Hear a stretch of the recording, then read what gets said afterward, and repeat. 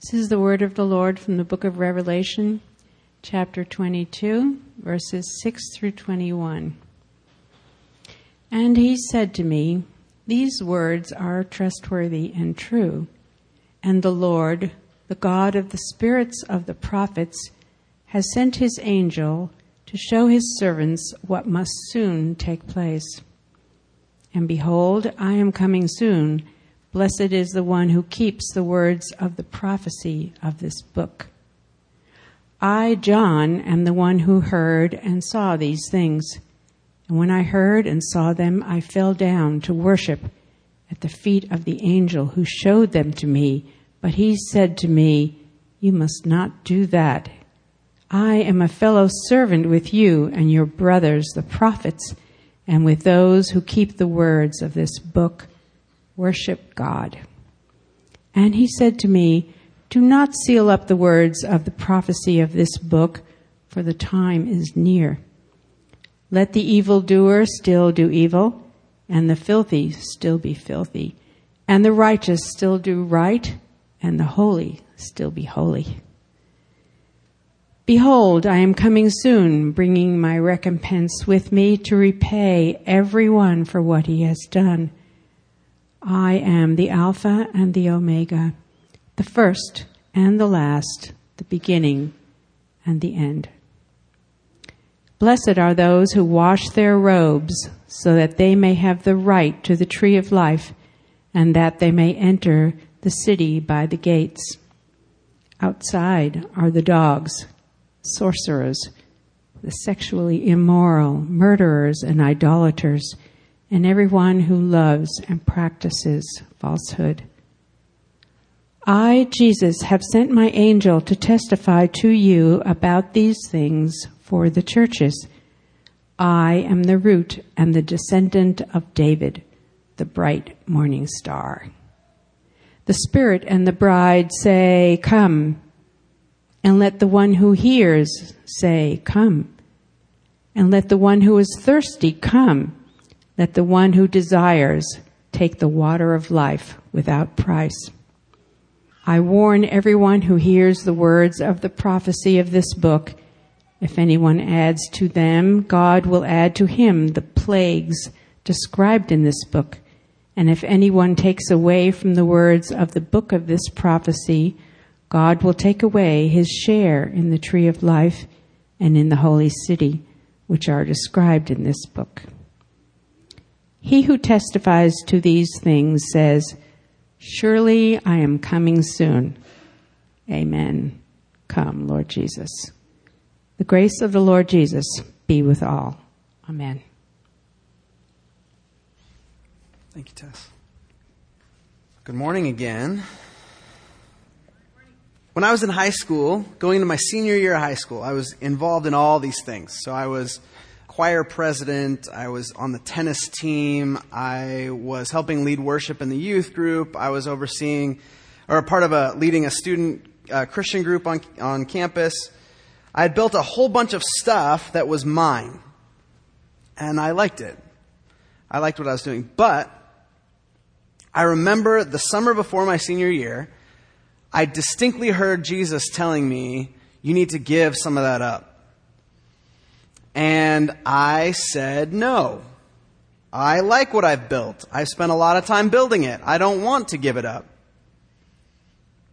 Instead of welcoming Jesus' presence, grace, love, and interference into the kingdoms that I had built for myself, I fought him off and held him away. I said, "No, Jesus, you can have this little bit of my heart, but the rest belongs to me." I don't know what God might have done had I submitted to him. I assume it would have been better, actually. I remember liking my senior year of high school, but he had better things for me, and I specifically said no. Human beings are good at fighting over our little broken kingdoms, at defending ourselves from the truth and from God's interference in our lives. We see this all around us, right? Violence in the world. We could look at the Rohingya and what they're experiencing in Myanmar. We could look at Syria and the violence there. We could look at Yemen and the extreme violence that's happening there, the humanitarian crisis there. We could look at politics in this country. Politicians are fighting with each other all the time. They're always defending themselves. They're getting themselves into trouble and then paying people off and covering things up. The church is no better. The Catholic Church, if you've been paying attention this week, has been, last several weeks, cover up after cover up, and these things are just now coming out. The Evangelical Church, same thing, cover up after cover up, sexual abuse, major evangelical leaders being brought down by sexual abuse that they've been hiding for years. The church is like any other group of human beings. We hold on to and defend our little kingdoms from God and from the truth. I got a bunch of texts this week from a pastor friend of mine from a different city who said that he is now having to face the evil in his own life. He said that as a pastor, he cultivated his image, but he didn't deal with his sin. I'm grateful now that his sin is being rooted out and exposed to the light, because God can heal that way. But it's sad and it's painful to watch what he's going through and going to be going through in the near future. And it makes me want to look more deeply at my own soul. Lord, what in my soul needs to be exposed and defeated and brought out to the light? Come, Lord Jesus, and search my heart. See if there's any grievous way in me and lead me in your everlasting way. And it's a reminder to you, please be praying for your pastors. We need your prayers. Pray that we will all be submitting ourselves to Jesus and not be trying to cultivate an image or build little kingdoms to ourselves. When it comes to our broken kingdoms, we don't even care if truth is truth. We just want to look good for our own side. We'd rather be a harlot who looks good from a distance than do the hard work of submitting ourselves to a slain lamb and washing our robes white in his blood. We've arrived at the very end of Revelation today. Super fun to have Tess read the very end of the whole Bible and of Revelation. It's been a good summer. We've been working through Revelation all summer. And if you remember, I started this summer by reading a fairy story. King made the princess for his son, the prince. They were supposed to get married, but she ran off with the dragon. The prince went to defeat the dragon, finally does, and woos the princess back to himself, and they end in a marriage and live happily ever after. This is the story of Revelation. We've been reminded that we are that princess, faithless. We're like a princess who chooses the dragon over the prince. But thanks be to God, we worship a faithful and wonderful Lord. And now, for those of us living in this time, we live in a time where the prince is wooing us back to himself. We know who we're supposed to marry, but we're still conflicted. Are we going to go to the dragon, adulterate ourselves with the dragon, or will we submit ourselves to the Lamb, the Prince? Will we seek our own kingdoms and the broken kingdoms of the world filled with violence, evil, destruction, and ugliness? Or will we choose to follow Jesus the Lamb and submit to his kingdom of righteousness, beauty, love, grace? Will we protect ourselves through lies and cover-ups? Or will we invite the Lamb to make us new by the power of the Holy Spirit, to renew us as his beautiful bride? Will we marry the Lamb or continue to prostitute ourselves with the dragon and the beast? Our passage today, and all of Revelation and all of the Scripture, ends with John's invitation to Jesus. Come, Lord Jesus. This is the cry of every heart that ultimately submits itself to him. Come, Lord Jesus, and set things right. Make it all whole again. Make it all righteous. Make me whole again. Overcome our little broken kingdoms of self-rule and oppression and faithlessness. Rule over it all the way you were meant to. So this is our prayer this morning. Your kingdom come. Your will be done. Come, Lord Jesus. Let's pray and then we'll look at the text. Father, we give you thanks and praise that you made us. You made us with purpose. You made us to be the bride for your Son, Jesus. We thank you for the study we've had in Revelation, and we thank you for all the truths that we've learned and for the image of Jesus that we've got to see on display. We ask, Lord, that as we study this passage of Scripture this morning, that Jesus would be glorified and that you would shape us and change us by your Holy Spirit. Father, we praise you. Jesus, we praise you. Holy Spirit, we praise you. We pray all this in the name of Jesus. Amen. So again, this is our last Sunday in Revelation. And this passage is a goodbye to John's readers. Remember, this is a letter. And John is writing to specific churches who have specific questions that they're trying to get answered. And John answers all of those questions. First question is, should we compromise with the powers of the world? Should we compromise with specifically Rome in their era? But Rome's been gone for a while for us. But should we compromise with the powers of the world? John says, no. Don't compromise with the world. The world's ways are evil and they lead to death. You will not survive by following the world. You will die. Second question, how do we deal with suffering? Okay, if we're not going to compromise, we're going to suffer. So how do we deal with that? John says, remain faithful to Jesus in the middle of suffering. In the end, he will work all things together for your good. Okay, is Jesus really Lord? John's answer, yes, Jesus really is Lord. He is in charge of everything, all events, all human history, so that even things that look chaotic or evil are ultimately under his control. He allows evil so that he can offer grace to those who are still rejecting him. And their last question is Jesus really coming back, and when will that happen? John's answer, yes, Jesus is coming back. And as our passage today says, he is coming soon. Now, 2,000 years may not feel soon to us. And I don't know when he is coming back, but Jesus tells us the time is near. He's coming soon, and it's a good thing because we really need him. I want to point to the structure of this passage. Verses 6 to 19 are what we call a chiasm. If you don't know that word, that comes from the Greek for the letter chi, which looks like an X. Chiasm or chiasm. So again, verses 6 to 19 are a chiasm. The way a chiasm works is the beginning and the end talk about the same subject. Then they kind of work forward in like an arrow shape, like you see up here. So the beginning, 6 and 7, talks about the book of prophecy, and 18 and 19 talks about the book of prophecy. 8 to 10 talks about some of the faithful witnesses, those who have witnessed to Jesus throughout the book, John and the angel. And then 16 and 17 talk about witnesses, the angel again, and then the Spirit and the bride. 11 and 12 and 14 and 15 talk about rewards and judgments for those who follow Jesus and those who don't. And then verse 13, I am Alpha and Omega, first and last, beginning and end. That is the point of our arrow. That's the whole purpose for this passage. John is trying to point to verse 13. So the way I'm going to structure the sermon, we're going to start with A and A prime, then B and B prime, C and C prime, and then we'll get to D. So we'll start with A, B, C, and D, which means we're jumping around in the text a little bit. So I just want to warn you. That's the way we're going to structure the sermon today. So we'll start actually with A and B together, looking at faithful and true witnesses.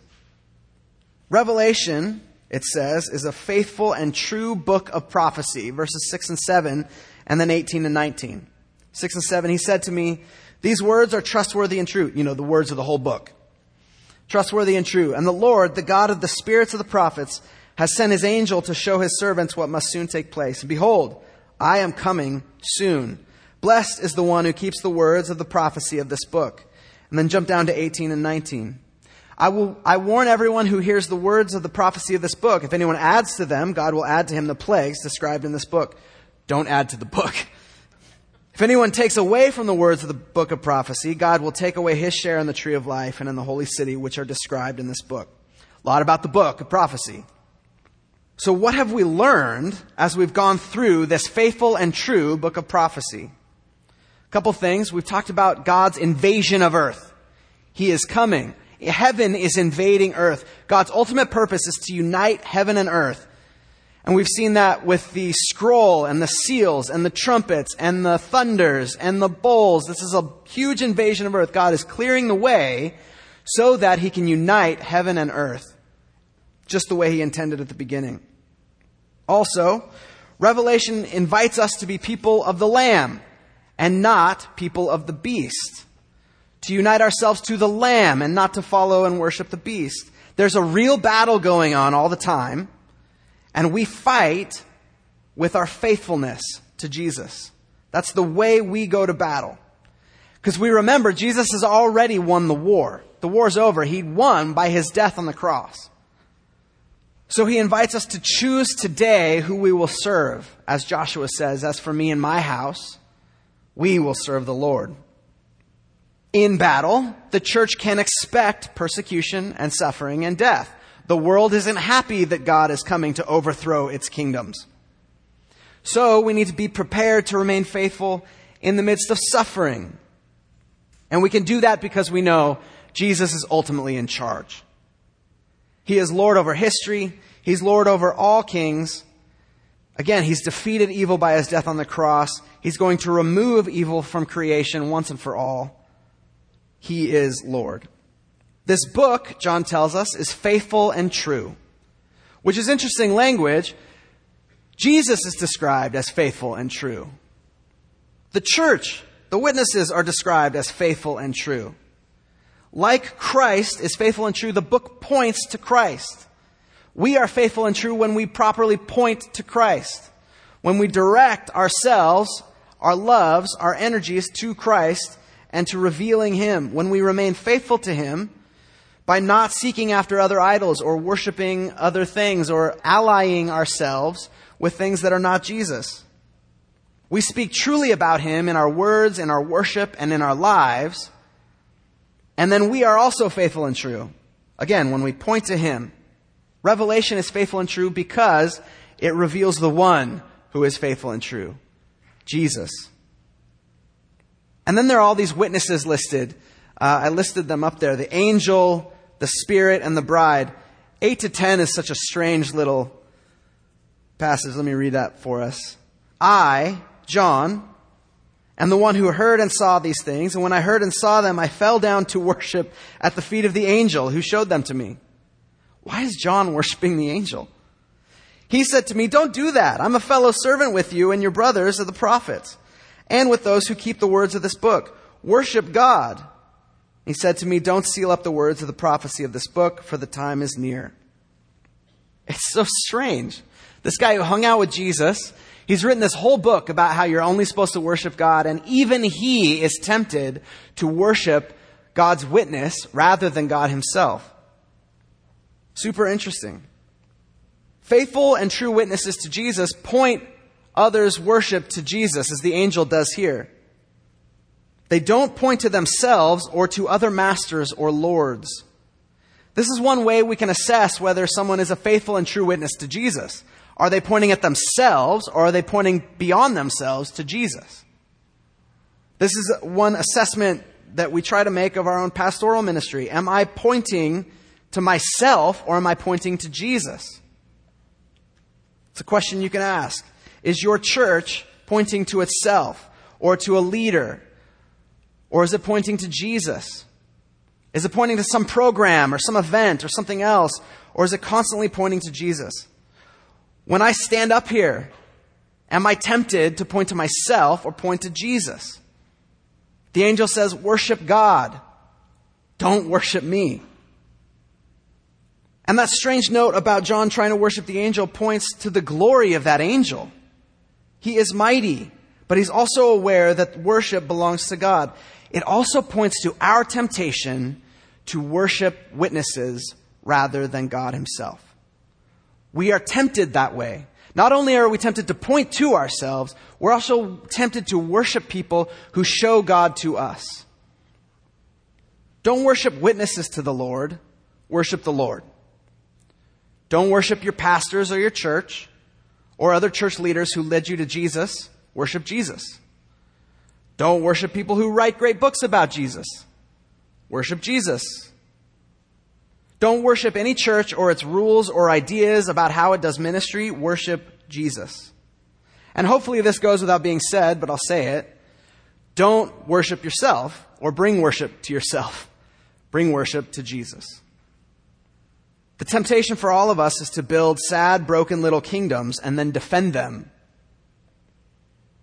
So for me, it's a reminder to notice those times and places when my heart wants to defend itself and seek protection for something that isn't Jesus. That might be a place where I built a kingdom that I need to defend. Don't worship myself. Don't worship my kingdoms. Worship Jesus. As followers of the Lamb, God calls us to bear faithful witness to Jesus. Our lives and words should point others to Him.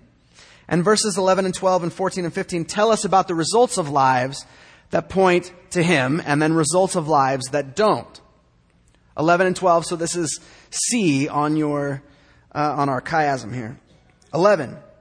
Let the evildoers still do evil, and the filthy still be filthy, and the righteous still do right, and the holy still be holy. Behold, I'm coming soon, bringing my recompense with me to repay everyone for what he's done. Skipping 13, we'll come back to it. Go to 14. Blessed are those who wash their robes, so that they may have the right to the tree of life. They may enter the city by the gates. Outside are the dogs and sorcerers and the sexually immoral and murderers and idolaters and everyone who loves and practices falsehood. Jesus is telling us a few things here. One is that our deeds matter. The way we live matters. And especially the key deed, the key work. Do we come to Jesus, or do we keep on fighting to protect our own kingdoms? Are we submitted to Him, or are we trusting in ourselves? Because the judgment for those who reject Jesus is real and severe. It says they will be left out. Earlier in the book, it talks about being thrown into a lake of fire. Judgment is coming, and it's severe. Those who reject the Lamb, who lie about Jesus and worship other things, will end up in the place of judgment, outside the New Jerusalem that God is preparing for those who worship Him. And the blessings for those who submit to Him are incredible. Again, I want to make this point. It's not about being perfect. Living life in the kingdom of God is not about perfection, because none of us will ever achieve that. He says, those who have washed their robes in the blood of the Lamb. Those who've submitted to Jesus, who are ready to be faithful in the middle of persecution and suffering, those will enter the city and get all the blessings that God created for us. It's amazing what God does for us in the city. We talked about it last week. And the ultimate blessing is unity and intimacy with God Himself. What a gift. A gift that we don't deserve. Without Jesus, we are lost in darkness and despair. With Jesus, we have all the blessings, all the greatest, deepest desires of our hearts fulfilled in the New Jerusalem. We need Jesus. So submit to Jesus, take the side of the Lamb, and you receive blessings like the city, and you get to eat from the tree of life. What a gift. Okay, verse 13, where we want to spend most of our time. I am the Alpha and the Omega, the first and the last, the beginning and the end. Now, it's easy to glance over this verse. Jesus has made similar claims to this throughout the book already, and it's kind of buried in there if you're not really looking for it. And it's made up of 3 lines that all seem to say the same thing. Alpha and Omega, first and last, beginning and the end. Yeah, got it. But again, this verse is the center of this passage. Jesus is the center of the passage and of the book of Revelation and of the New Testament and of the Old Testament and of all creation. He's the center of the whole thing. So let's look at this carefully. First, Alpha and Omega. Now, Alpha and Omega are the first and last letters of the Greek alphabet. What Jesus is saying here, I am Alpha, beginning, and Omega. And this is an ancient way of speaking. You name the first and the last of a list to indicate you're the whole thing. So Jesus isn't Alpha and not Beta, Gamma, Delta, Epsilon. He's the whole thing. I think what he's saying, the way I'm understanding him, is he is all the elements of language. He is all the letters. Language is how we make meaning. how we form words. He is the Word that makes meaning out of all of creation. Without Him, we have no meaning. We have no purpose. We can't make sense of anything that God has made. Like a baby who has everything that it needs, right? Calvin has everything that he needs. He's got a mom who cares for him, people who love him. He's got clothes and food, and I assume Aaron wipes butts once in a while. Changes a diaper here and there. But the baby has no language. Calvin doesn't have any words. He can't make sense of any of that. He's just cared for. At some point, he'll have words and he'll be able to say, "Thank you, Mom. Thanks, Dad. I love you." He'll have meaning put to his experience of life.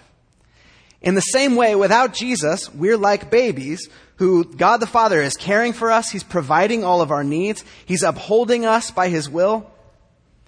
But we don't have language without Jesus. We can't submit to God the Father without Jesus. We can't make any sense of the world around us. We don't know to call God Father. For many of us, we don't even know that there's a God. It's Jesus the Word that tells us God is Father. It's Jesus the Word who provides access to God for us. He makes meaning out of all of it. We live in a world post-Babel. You remember the Tower of Babel, where our language is breaking apart.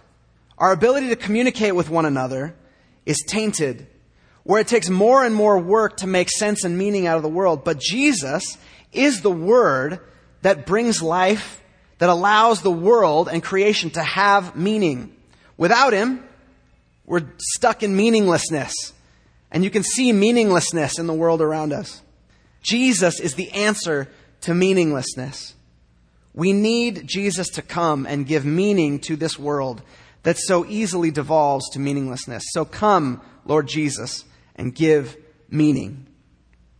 He's also first and last. Again, I want to suggest first, beginning, last, end, and everything in between. He rules over, He is Lord over all of history. Again, as we saw, He holds the scroll in chapter 5, and He's the one breaking its seals. He rules over all of it. He is Lord of history. We need Jesus to come and give meaning, and we need Jesus to come and reveal His lordship. He is already Lord, but the church and the nations are still waiting for His lordship to be made obvious to everyone.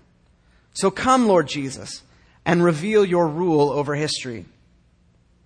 The last one, beginning and end. It sounds a lot like first and last, right? In English. In Greek, beginning is the word arche, and end is the word telos. Arche, telos, means source. It actually means ruler also. Source, rule, pattern for life. Beginning. Darrell Johnson, in his wonderful book on Revelation, Discipleship on the Edge, talks about what it means that Jesus says He's the arche, the beginning. I'm the beginning. I'm the arche. It's a radical claim. Everything has its source in Jesus Christ. Everything finds its pattern, its way of being in Jesus Christ. Everything in the universe is stamped with the character of Jesus Christ. Every person on this planet owes his or her existence to Jesus Christ and finds her or his pattern for living in Jesus.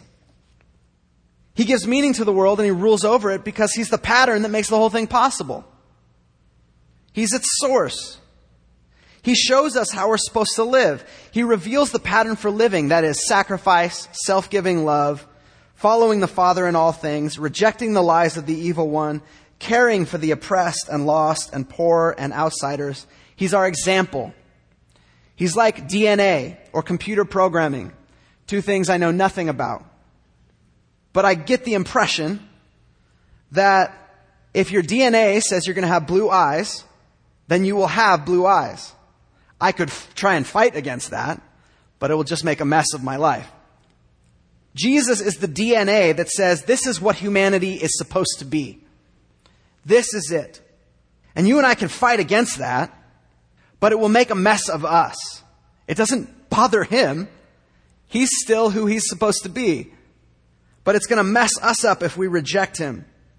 Humanity is supposed to look like him, and those of us who submit ourselves to Jesus will ultimately look like him in righteousness, holiness, and submission to the Father. Again, it's like computer programming. Computers do what their programming tells them to do. I think. That's what I've heard. I don't know. So he is our arche, our source, our pattern for life. He's also our telos. Telos in Greek means end goal or purpose.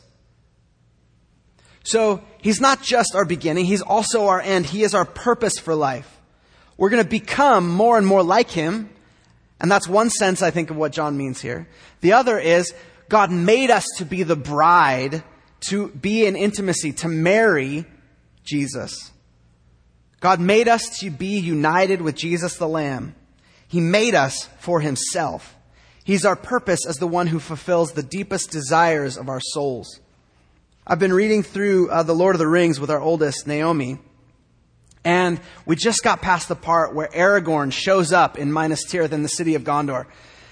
And reading how Aragorn hasn't even announced himself as king yet. And the city's been living with a steward. They haven't had a king in generations. And Aragorn walks into the city, and all the people of Gondor go, that's who I'm supposed to follow. They just know. This is my purpose. He hasn't even announced himself as king. But he comes into the city, he starts healing, he starts doing king things. And the whole city goes, that's who I'm supposed to be. That's my purpose, to follow that guy. In the same way, the people who are truest to the purposes and ideals of God's good creation have a deep longing for creation's true king to rule over it. Even though it might mean that our kingdoms are destroyed or need to be submitted to him. Without him, we have meaninglessness. With him, he gives meaning to our lives. He's Lord of history. He's the pattern and purpose for creation and for us. So Jesus, we invite you to come because you make us right and you complete all of it. Come, Lord Jesus. Make it all right. And then, so that's the end of our chiasm. And then we get to 20 and 21. The very last verses of Scripture. He who testifies to these things says, surely I am coming soon. Amen. Come, Lord Jesus. The grace of the Lord Jesus be with you all. The deep prayer at the core of the human soul. Come, Lord Jesus. This is the posture that John is modeling for us while he writes Revelation. Come, Lord Jesus. Come and claim your rightful place as king and ruler over the nations. Come and destroy the evil of the world. Come take charge of the violence throughout the world, in Myanmar, Yemen, Syria, everywhere else. Come and deal with our political violence and divisions and hush money and corruptions and affairs and narcissists. Come and remove our racism and fear and hatred. Come and deal with sexual violence and domestic abuse and child abuse and abortion and pornography and bullying and all the ways that we misuse and mistreat others made in your image. Come and clean up the abuses of your church, Catholic, evangelical. Come and remove the false shepherds who are mistreating your people, Jesus. Come and deal with the evil in me. Come and remove it and cleanse me. Come and judge evil and reward the righteous. Come and make your world whole. Come and bring truth to our words. Give meaning to our lives. Come and rule over the whole future of creation. Come and be the pattern for our lives and enable us to live like you. Come and show yourself to be the purpose for all that exists. Come and perfect your creation so that we might be all that you created us to be. Come, live intimately with us for the sake of your glory. Come, Lord Jesus. We have a regular way to practice this invitation to the Father and the Son and the Holy Spirit by praying the prayer that Jesus taught us to pray. Our Father in heaven, your kingdom come, your will be done on earth as it is in heaven. Because yours is the kingdom and the power and the glory forever and ever. When we pray the Lord's Prayer, we are welcoming God the Father, along with His Son Jesus and the Holy Spirit, to come and remake the world as it's supposed to be.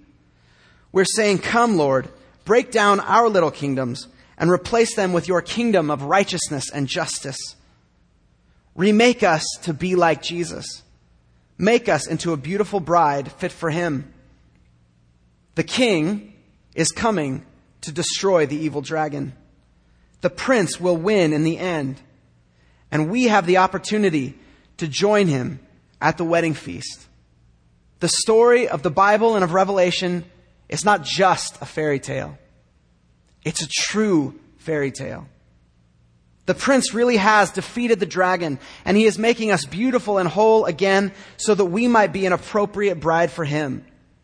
And in the end, we get to live happily ever after with him. Come, Lord Jesus. Let's pray. Father, we praise you. We thank you for this amazing book that we've gotten the chance to study this summer. We thank you for the vision that it gives us of the end. We thank you that you, by your Son, the Lamb, will defeat evil and remove it from your creation, and that we will get the opportunity to spend eternity with you in a remade creation. And we will be remade. We will be righteous. We will be loving and just. We will be good in the way that is an appropriate fit for you, Jesus, our Lord and bridegroom. We invite you, Jesus, to come and remake this world and make us new. And together we pray the prayer that you taught us, Jesus. Our Father, who art in heaven, hallowed be thy name. Thy kingdom come, thy will be done on earth as it is in heaven. Give us this day our daily bread, and forgive us our trespasses as we forgive those who trespass against us. And lead us not into temptation, but deliver us from evil. For yours is the kingdom and the power and the glory forever and ever. Amen.